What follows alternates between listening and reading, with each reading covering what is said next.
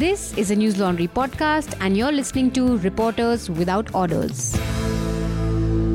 Order. Hello and welcome to Reporters Without Orders, a podcast where we discuss what made news, what didn't, and some things that shouldn't have. This is Cherry Agarwal, and on the panel we have Shoaib Daniel, a staffer from Scroll. Hi Shoaib. Hi Cherry. Welcome to Reporters. We also have Naya and Taza Ayush Tiwari. Ayush has done some great work here. Particularly, he is the rescuer of Let's Talk About, or so he calls himself. Hi Ayush, welcome to Reporters. Hi, and I claim that allegation to be false. Okay, but you claim to be the creative producer. Okay. Okay. Later in the podcast, we will be joined by Vishnu Verma from Kerala. Vishnu works with the Indian Express Digital and will be talking about the latest Sabrimala developments and the Women's Wall. We will also have our intrepid reporter Pratik Goel joining us over the phone. He was at Bhima Koregaon gathering and he'll be talking to us about that. Going straight to the panel. Happy New Year, guys. Happy New Year too. So Ayush, let's begin with you. What do you think the media reported, rather underreported over the last week? What the media overreported? Or was there something that really caught your eye that you want to share? I think the trans bill was one where even though I think in people of my age group, I saw a lot of online activism regarding how the bill is flawed. Yeah. But there was not nearly enough coverage online. Absolutely. I think I agree, and this is something I want to talk about. I've seen activists trying to talk about it on the WhatsApp group, how this bill needs to be stopped. One particular criticism of the bill has been that it sort of takes away the right to self-determination, which was provided by a court judgment earlier.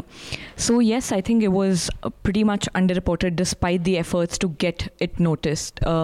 Shoaib, coming to you, is there something that was underreported that you thought should have received more attention, or something in the media coverage that you thought was not right or should have been done better? I think, Bangladesh, India's eastern neighbor, went to the polls a week back. And considering how critical and crucial the India-Bangladesh relationship is, I think that could have been better covered more in depth in the Indian media. Okay. And particularly, I also wanted to sort of ask you to give us a breakdown or sort of an overview of what Bangladesh polls, what happened during the polls. And like you were talking about, the Indian media underreported it despite the significance of the relationship. So even accusations of rigging didn't get as much mention. So could you tell us about the polls itself and why do you think this sort of happened? True. Bangladesh basically has 300 seats that go to elections, that went to elections. And, out of that, 288 were won by the ruling party. Sheikh Hasina, the prime minister, basically, I think she got 2.3 lakh votes in her constituency. The guy who came second got, take a guess. How much do you Has to be under 100 if you're asking that question. Okay, I put so much emphasis on that. People are just really going for a low figure. But you're not far. Okay. The person who came second got 123 votes. Wow. Right? So now, of course, there was a lot of media clampdown, but there are large-scale indications that the vote was not completely free and fair, let us say. Right? Not to put too fine a point on it. The media was suppressed. You had these sort of incredible rules. For example, the media weren't allowed with mobile phones inside polling stations. Now, of course, critics said it's because to not catch people stuffing ballots. And there was another incredible order passed which says the media cannot use motorcycles on polling day. Right? What? Just to basically stymie them. But eventually that order was withdrawn. The media sort of went up in arms. So there are a lot of, concerns that Bangladesh now has become some sort of quasi one-party state where the Awami League has sort of captured many state institutions. And while I say that, let me also sort of emphasize that it's not like the Awami does not have support. Awami is the party of Bangladesh's liberation. It has widespread support. Yet this also exists, sort of this paradox that exists side by side. That the party feels it needs to rig the polls. We were earlier talking about anti-incumbency. I think there was some anti-incumbency against the Awami which wasn't properly expressed at the polls. I mean, this is the third time they are coming to power. So anti-incumbency sort of not playing in the favor of the opposition is quite something that stands out. True. Aish, do you want to comment on this? I think I'll disagree with you on the fact that Indian media didn't cover the rigging bit. I think going through Express, most of the pieces that did, I think all of the headlines mentioned something or the other about rigging. What was surprising was the government's response, because the US and EU, the statements they put out, they pointed out, they were like, yeah, that's great that you have an election, but there are some allegations and we hope the government will clear out. But our observer in the elections, they said it was just peaceful. There was no objection. Modi, I think, congratulated her at the get-go. So I think that the reason for it is because Sheikh Hasina has been pretty good for us. Our ties. There is sort of a quid pro quo from what I understand. Bangladesh would enact policies or prevent itself from enacting policies that would harm India's priorities or would harm India's interests, and also prevent itself from enacting policies that would make a third party become a stronger player in the region. And India in turn would help it with humanitarian aid. Shoaib, if you want to weigh in on that. Yeah, so actually ever since Sheikh Hasina has come in, it's been a golden period for India-Bangladesh relations. Probably India and Bangladesh have never been this close, even in 1971. Both have benefited. India has benefited. Bangladesh has cracked down very hard on Ulfa. Bangladesh has given, land. You can cross. You can go to India's northeast via Bangladesh. It's given land transit rights. But India has also benefited. Bangladesh has also benefited. It gets a lot of aid from India. I think they got 4.5 billion last year. In spite of all the Bangladeshi rhetoric, actually visas to Bangladeshis are going up, hugely. So there's a bit of disconnect. So the BJP does its politics, but when it comes to real hard-nosed foreign policy, there's actually no change from Manmohan to Modi. It's this constant because it's really paid off for India. Because if it really goes against Bangladesh, then it would impact or rather raise concerns in the northeastern and the West Bengal region for India. Sorry, coming back to you, Aish, you mentioned that though Indian media reported about the rigging, I mean, a lot of section of the media that was there on the ground also mentioned how even the voters who were there, who went to vote, found that their ballot has already been cast, or even the opposition party was sort of pushed out and their representatives weren't allowed to stay at the polling booth. I mean, these are keeping in mind the kind of relationship that India shares and why good sort of politics, or rather stable politics in Bangladesh is important. I still thought it was a bit underreported. Well, I think the point here broadly is yes. I think the most of these pieces they carry on the happenings and all did mention riggings, because that was what was there everywhere around the world, even in Dhaka. But for example, the editorial that Express put out was very much sort of, almost taking the Indian line on Bangladesh, that, she's, of course, a great politician, this and that, but she can usher a new period and for her country, for our country. So there is that dissonance, I think, is pretty obvious within the same publication.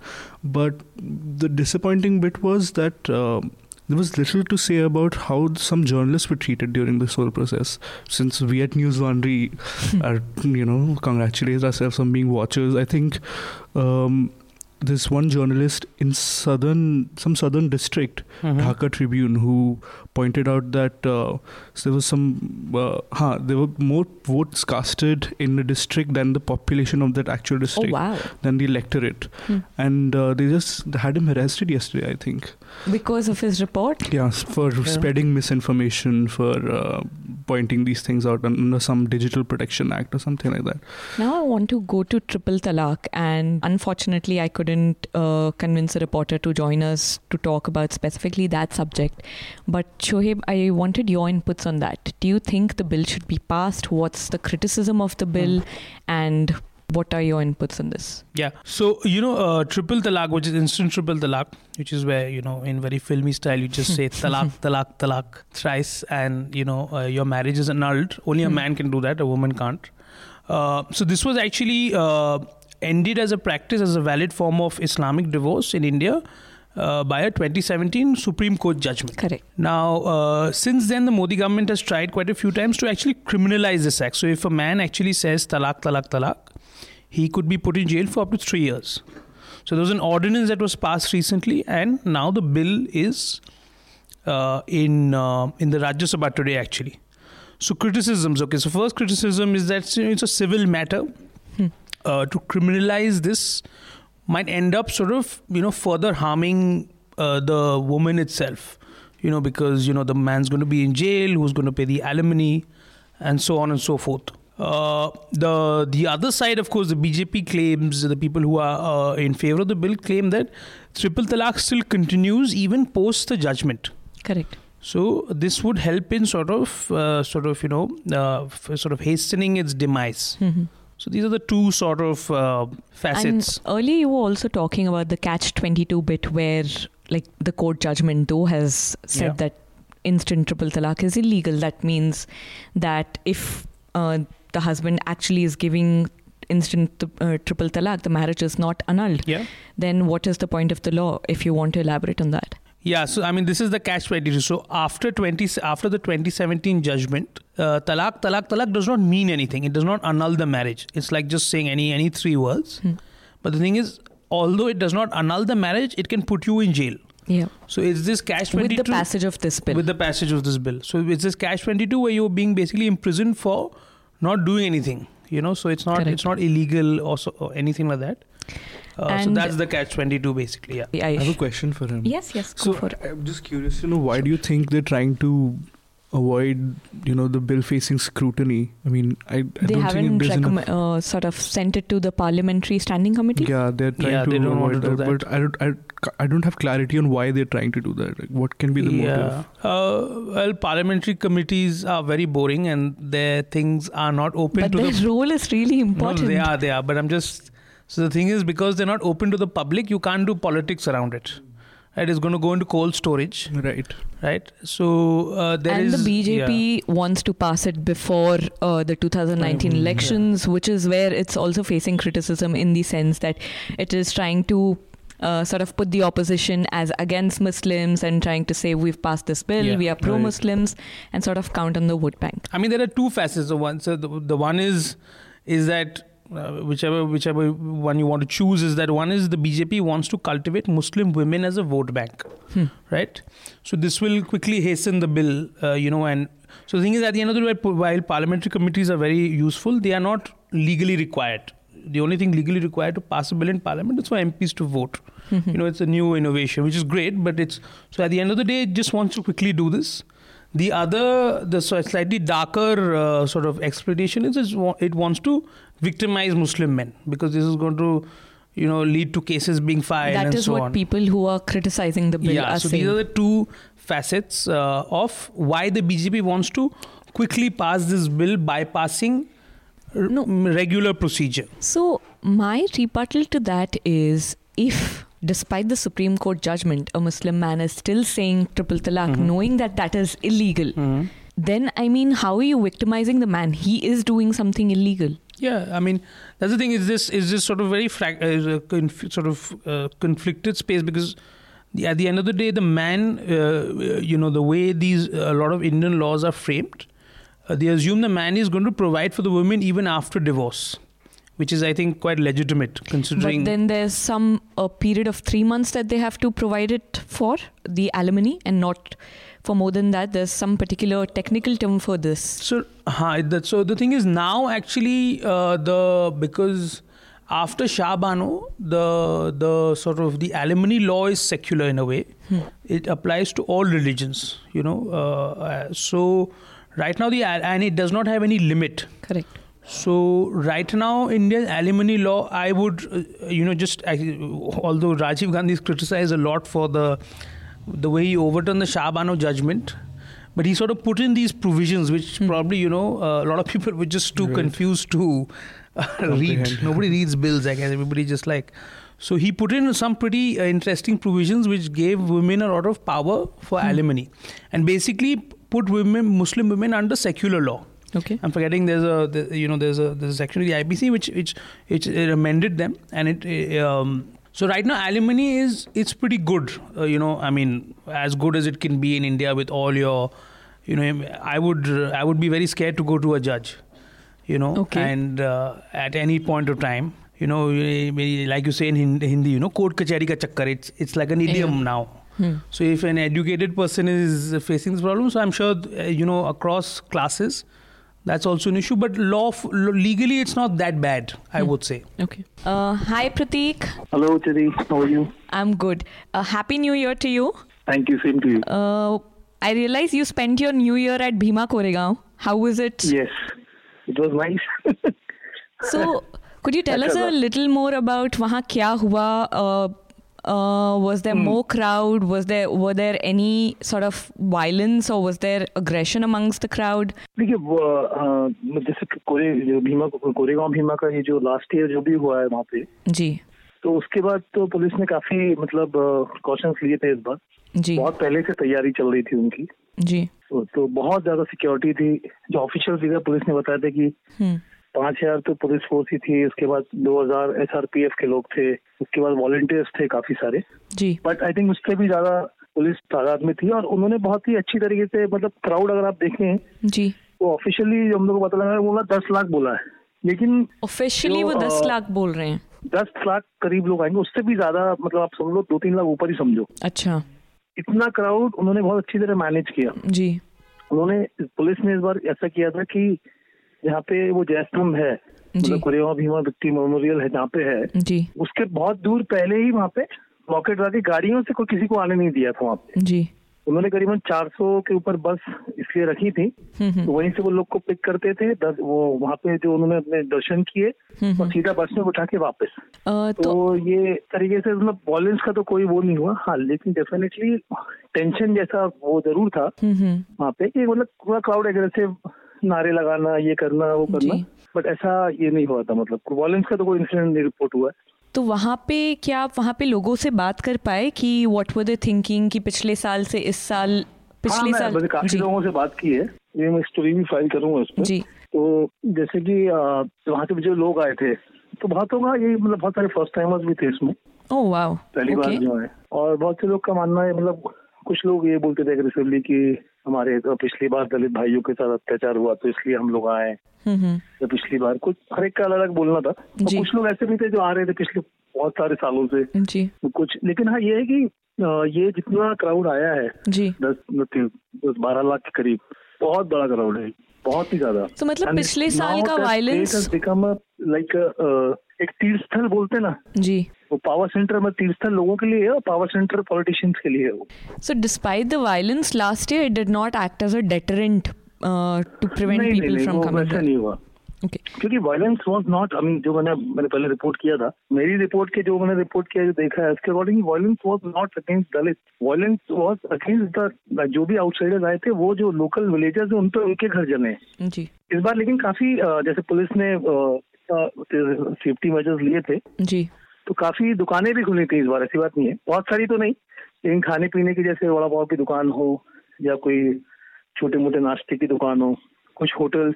And just adding to the police's bit, the Maharashtra police was able to seize live ammunition and weapons in Maharashtra just before the event.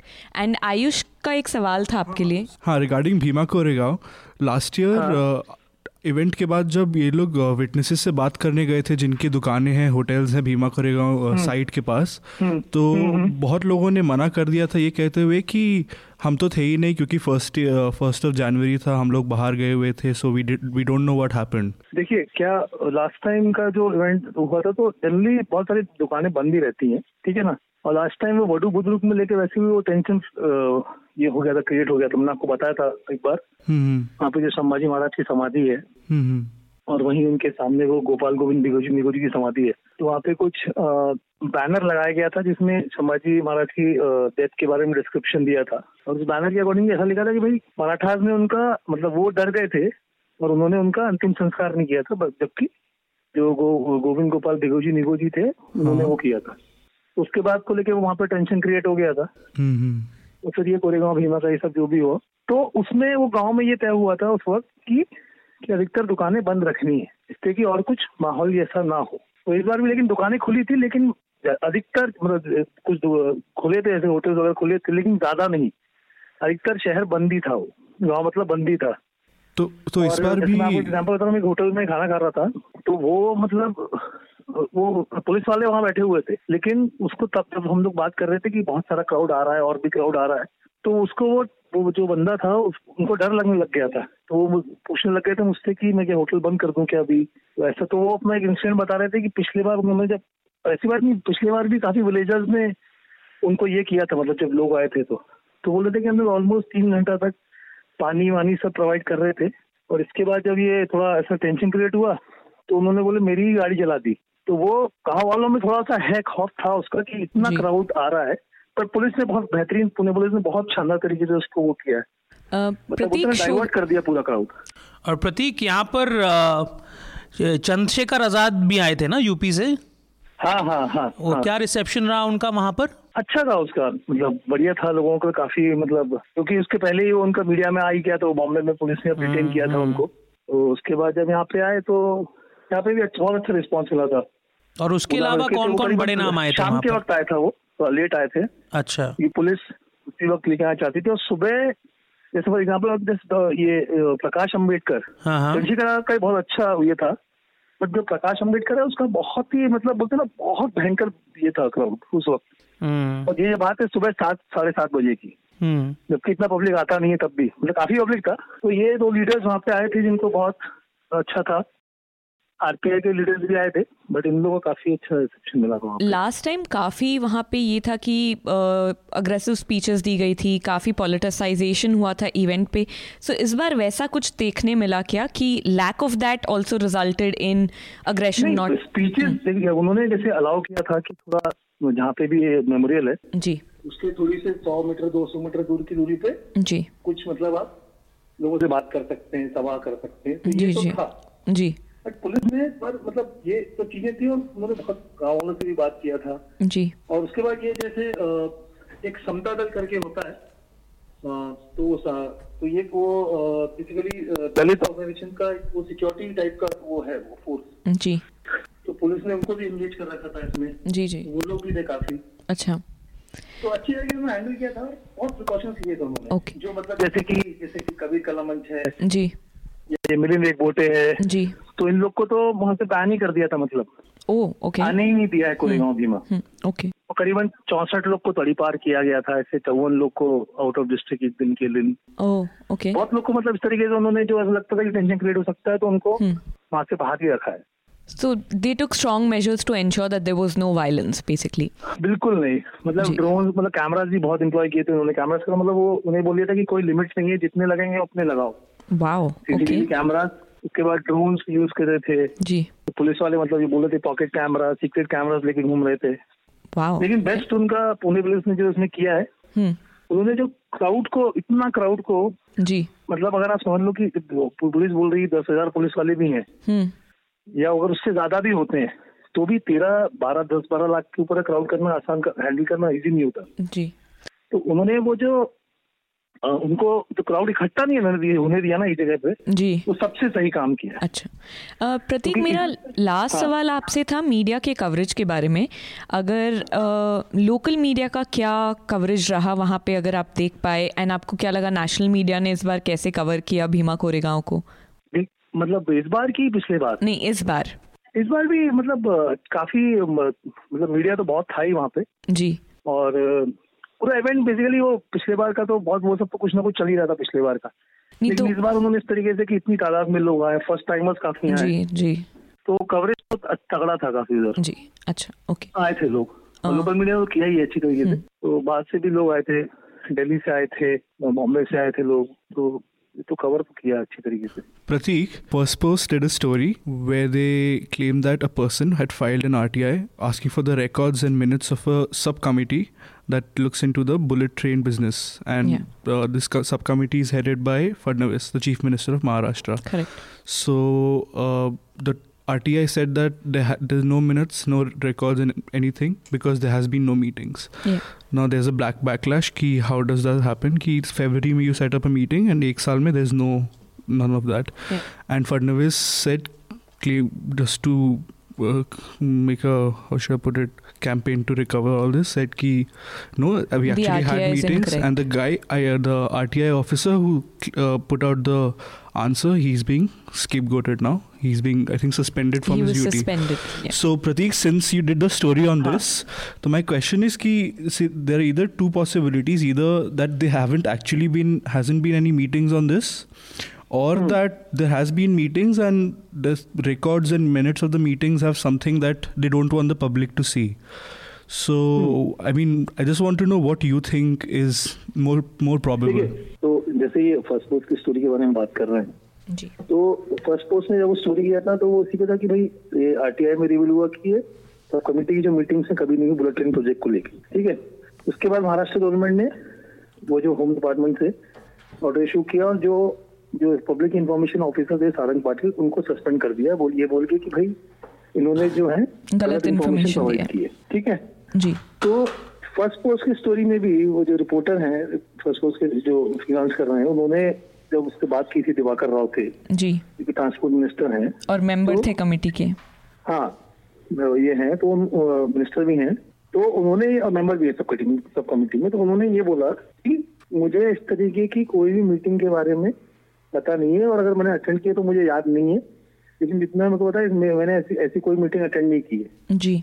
ये उनका बोलने का ये statement था, क्योंकि अगर आप देखें तो जो आरटीआई रिप्लाई में जो भी रिप्लाई दिया गया है उससे पूरा मैच खाता है जी, ठीक है। अब इसके बाद फिर अपन ने इसका फॉलोअप की स्टोरी किया, तो जब मैंने दिवाकर राव से बात की ऑफिस से, तो वो अपने इस बयान से मुकर गए कि बोले उन्होंने इस तरीके किसी को भी कोर्ट या स्टेटमेंट दिया है। उन्होंने बोलने लगे कि नहीं, ये तो मुख्यमंत्री ने स्टेटमेंट ऑलरेडी दे दिया है।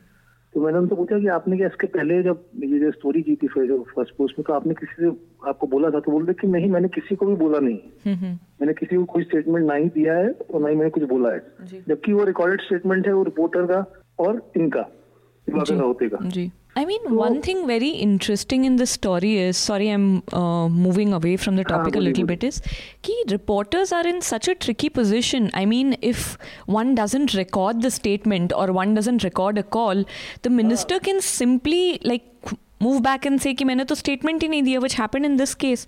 Then what does a reporter do in such a case? मतलब अब इसको बहुत लोग बोलते हैं एथिकल भी है कि वो बोलते नहीं, लेकिन अगर शायद वो रिपोर्टर है पार्थ जो रिपोर्टर हैं फर्स्ट पोस्ट की जो स्टोरी की है जी, अगर वो शायद रिकॉर्ड नहीं करते तो बहुत सारे लोग सोचते कि भाई उसने शायद रिपोर्टर ने गलत इंटरप्रेट कर लिया जी। और मतलब और ये जो आरटीआई एक्टिविस्ट था जितिन खाड़के, जिन्होंने इनको रिप्लाई मिला था जी, वो बोले थे कि मैंने वो पूरी फाइल देखी है और बोले वो एक सर्कुलर के इश्यू होने के बाद ये सब कमेटी बनी है जी, और बुलेट ट्रेन उसमें सब कमेटी बनी है, वो भी इंक्लूडिंग सीएम को लेके, जिसमें बाकी तीनों भी मिनिस्टर हैं। तो जब ऐसी कमेटी बनती है तो उसका सब कुछ ऑफिशियल होता है जी। और वो उन्होंने बोला था कि उन्होंने खुद पर्सनली और वो फाइल देखी है, उस फाइल में ना ही मिनट्स है ना कुछ भी रिकॉर्ड कुछ भी नहीं है जी। तो बोले ऐसा हार्डली होता है कि मतलब इतनी इम्पोर्टेंट कमेटी बनी हो, वो भी ऐसे प्रोजेक्ट को जिसमें एक्चुअली पीएम का वो है, केंद्र का इसमें पूरा प्राइम मिनिस्टर का वो है बुलेट ट्रेन प्रोजेक्ट, तो उसमें अगर कोई रिकॉर्ड नहीं है तो थोड़ी सी अजीब बात है वो जी जी। It raises interesting questions. I mean, a committee where the file has no minutes of the meetings, no records of the opinions or reports, it does raise questions about whether the committee actually met or not. But Prateek, thank you so much for joining us. Thank you Prateek. Thank you. So guys, I just wanted your inputs on what Prateek mentioned, in the sense that when a lawmaker or when your source just goes back on what he told you, and if you don't have a recording, then what do you think a reporter should do? And have you been in such a spot? I personally haven't, but yeah, I think this is a good sort of thing for everyone, that you should, because there's also an ethical element, but I think as far as possible, with the agreement of the person that you're talking to, that you should record calls, you know. But then if you tell the person that you're recording a call, he might not actually give you the comment. I know. On the ground, there will always be difficulties, but I think this is a best practice sort of thing. Ayush? I think too recent entrant in the profession to give a comment, but I think you should definitely record the call. And even though that might be one unethical thing you can do if you don't tell the other person, you can make that up by transcribing their comment, sending it to them and getting it approved, and then putting it to your story. That sort of makes it up, but I mean, that's the only because thing you if can do. journalists start recording the call without the knowledge of the source, then, I mean, there will be distrust among the sources, different sources about journalists recording the call, and they might just stop speaking. I mean, it's again like a ground. I have faced that situation once during the Mitchell Johnson interview, the TOI thing. So, but how the other person handled that was that he's categorically stated what was off the record and what was not. Okay. So that gave me enough reason to not confuse one with the other. Sure. So now we're going to Vishnu Verma to talk about Sabarimala and the women's wall that was there. Hi Vishnu, welcome to Reporters. Hello. So Vishnu, I just wanted to go straight to Sabarimala and the women's wall. You've reported on both. So could you tell us, there were two women who have apparently entered Sabarimala and now the temple is closed down. Could you tell us more about what happened there? Yes. So it was basically after a few videos that circulated on WhatsApp, primarily through journalist groups as well as other public groups, that we came to know that two women between under the ages of 50, they're both believed to be in their mid-40s. Their names are Bindu and Kanakadurga. Bindu hails from Kozhikode district in northern Kerala. Kanakadurga is from Malappuram district. Both districts are in northern Kerala. These two women had previously attempted to climb the hill at Sabarimala on December 24th.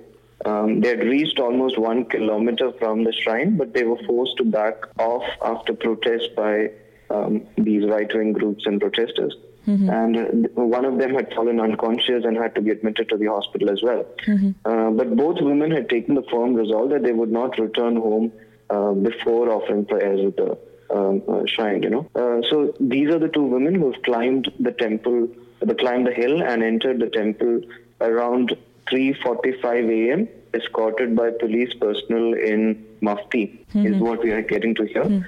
That these women had approached the police at Pamba, which is the base camp of the hill, around in the early morning hours, basically maybe around 2 o'clock, and that the police had agreed to give them protection. They climbed the hill along with the police. For some reason, they went unnoticed by the other male which is what pilgrims, I was maybe wondering. because it was dark. And these two women, so around 3:30, after 3:30, they reached the top of the hill at Sabarimala, and they were given entry through a side gate, which is basically reserved for staff personnel and VIPs and media, basically. So this is a side entrance that goes around the sacred steps, basically the 18 sacred steps that are mainly used by pilgrims who are carrying who do the vows and carry the offering. So the women did not climb through the traditional 18 sacred steps.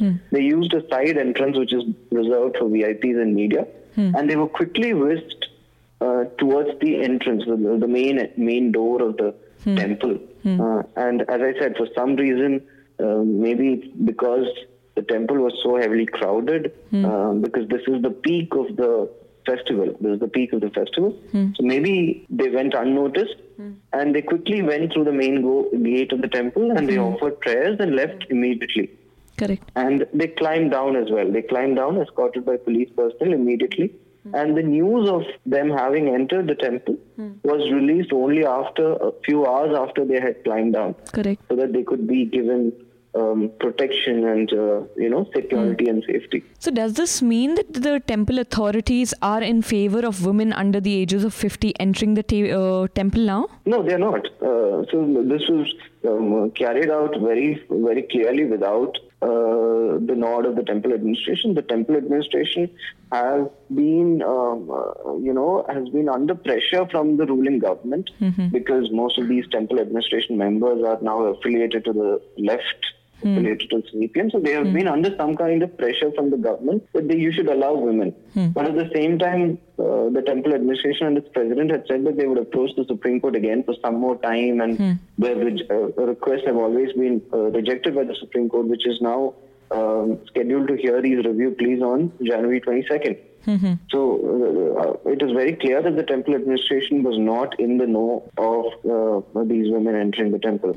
But it's obviously a very historic occasion, because even before 1991, which is when the High Court barred the entry of women of menstrual age, we've had reports of women under the age of 50 climbing the hill and entering the temple, but we've never had public sort of documentary evidence of these women actually entering the temple. So this is the first time maybe in the history of the temple that we're actually getting to see visuals of two women below the age of 50, as you said, entering the temple. So it's a very historic occasion. And Vishnu, you really described the whole process minutely. It was so sort of like a subplot of our Ocean's 11. So, was this was this pre-planned by the CPM government, this whole side door and this and that, or was this all impromptu? Well, what we're getting to hear is that maybe for some reason, maybe some government officials may have known about it. But as you said, it's all taken place at a very sort of I don't know whether you call it untimely,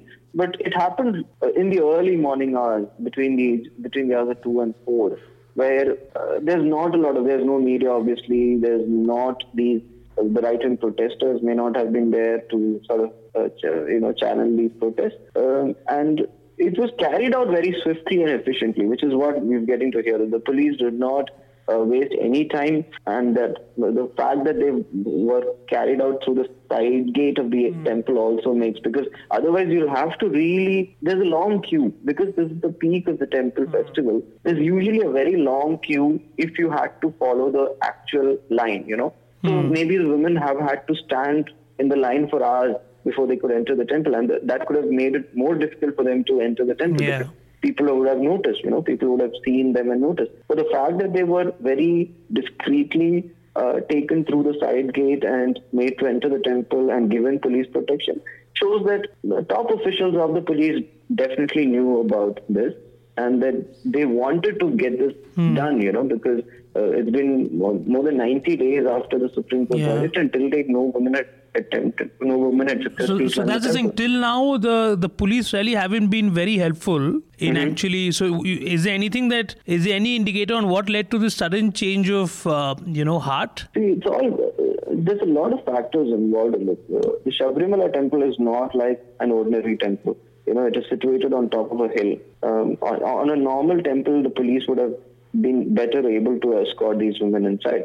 But since this temple, logistically, it's very difficult for the police to escort the women, because you have to climb the hill. And the climb is pretty strenuous, I've climbed the hill. It's about 5 kilometers from the base of the hill.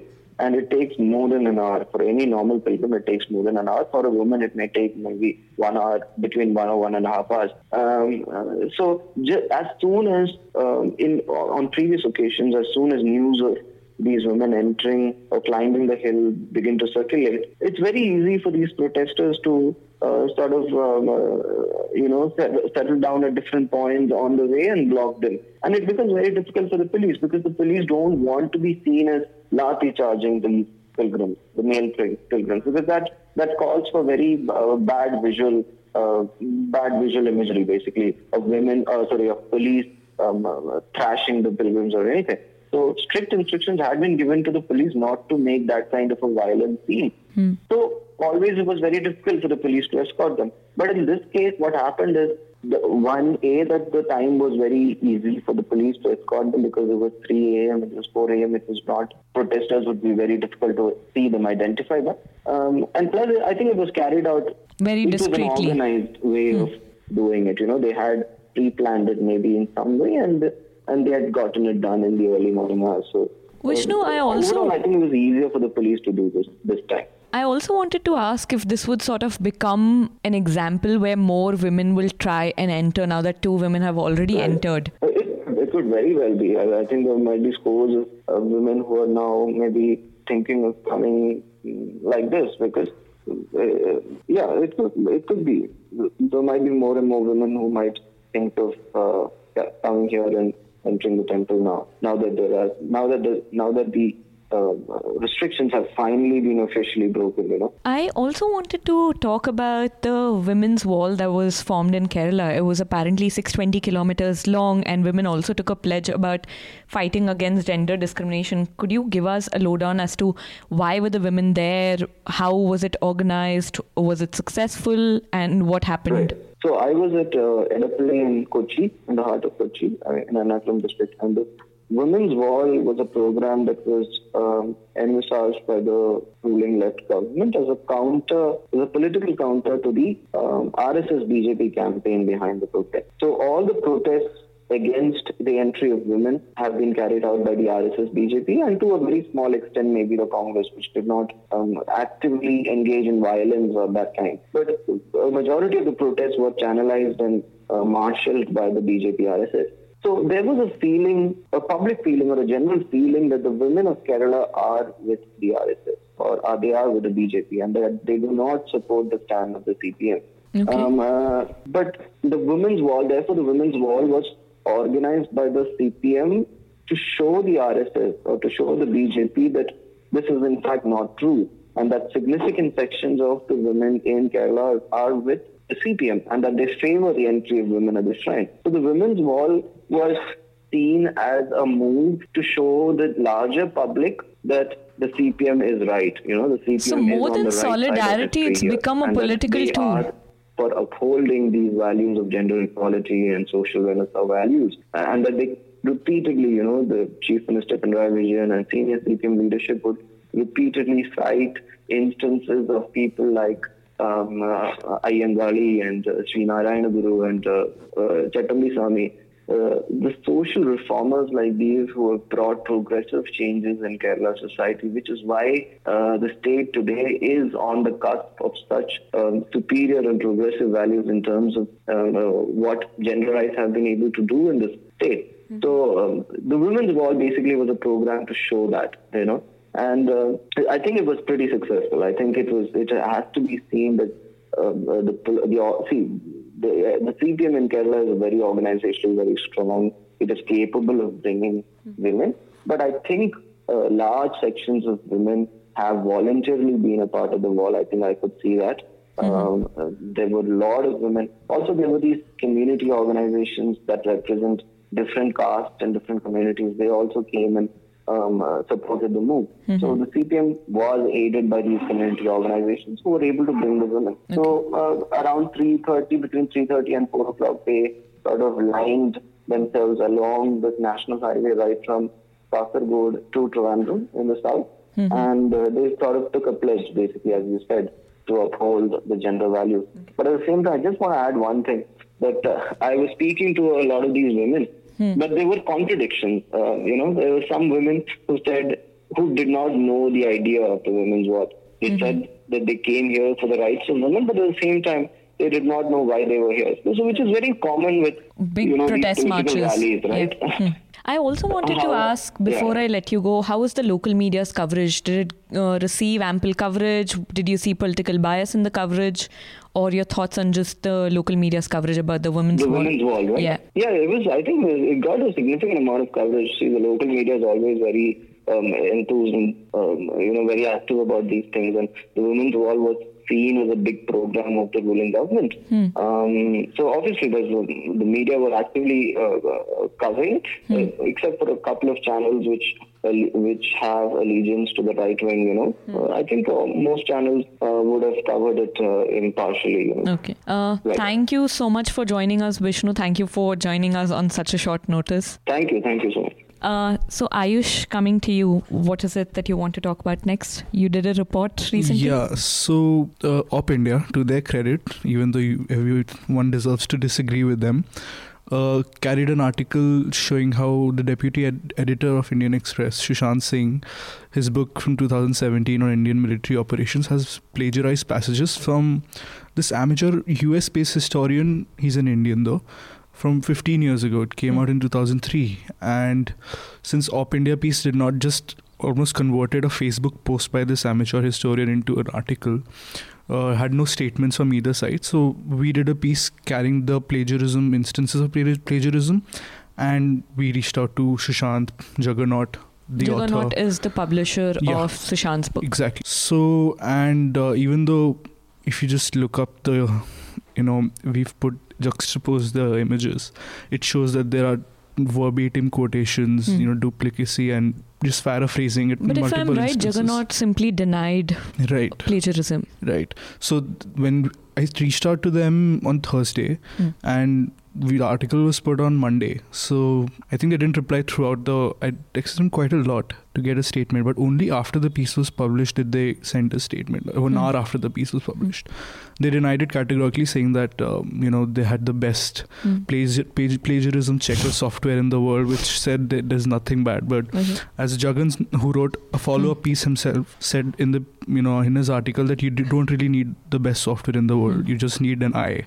And you can tell just quoting the same words, same context, same account, and not giving any credits to the author. I think links to both the piece will be right below this podcast. Right, they will be. And I just want to say that it's rather unpleasant to see this, because earlier instances of such plagiarism happening in the media houses in India have brought infamy to people. India Today and Indian Express, Hindustan Times, even in the West, Fareed Zakaria and people have faced a lot of problems because of these. So it's rather, I don't know, sad even to see. Even the publisher not accepting it, but then the dilemma is the publisher needs to stand by the author. But also if a mistake has been made, they could issue an apology, at least accepting and giving credit to the person who's written it. Yeah, but they won't. Shoaib, I also want to ask you, you've been in this profession for quite long. What's your stand in the sense that if someone is caught plagiarizing, should they be given another chance, or should they just accept it? Should they be forgiven? What's your stand on this? Yeah, I think we can't have this sort of, it's a very case by case sort of basis. So, usually, not to sort of, pat ourselves on the back. I think Indian journalism isn't that bad when it comes to, outright plagiarism. We might have many other issues. Okay. But I think journalism as such as a profession is not much given to plagiarism, because you're dealing with daily news anyway. So, but I think it should be taken up on a case-to-case basis, and it is a very serious charge. So. Okay. With that, we come to the end of the podcast. So, do you guys want to share your recommendations? Ayush, if you want to go first. 2. First of all, because I said that the trans bill was underreported. I think News Minute did a brilliant critical piece on it. It's titled "Why Transgender Persons Bill 2018 is a Healthcare Nightmare for the Community." Sure. I think everyone should read that. And second, a brilliant piece of investigative journalism by New York Times on how Facebook moderates political speech online. That was a good piece. Yeah, that was a really good piece. Shoaib, your recommendations? Oh, this is completely off topic, but I recently watched a film called Hereditary. Okay. And it scared my socks off. So if you want to watch anything scarier than the news, I recommend, I think it's 6 months old or something. Okay. But it is very scary, so. Okay. My recommendation is our Let's Talk About episode on Naxalism. Subscribers can consider it a New Year's gift. So with that, we come to the end, the actual very end. Happy New Year to everyone. I want to say that this New Year, please resolve to support independent media, because only with your support can we sustain ourselves and we can remain free and independent, because when the public pays, the public is served. When corporations, governments and advertisers pay, they are served. So subscribe to News Laundry or any other independent news organization of your choice. Happy subscribing. Thank you, panel. And thank you Parikshit and Anilji for all the help. All the News Laundry podcasts are available on Stitcher, iTunes and any other podcast platform. Please subscribe to News Laundry. Help us keep news independent. To catch all our podcasts on news, pop culture, current affairs and sport, visit newslaundry.com. Follow us on Facebook, Twitter and Instagram, and subscribe to our YouTube channel.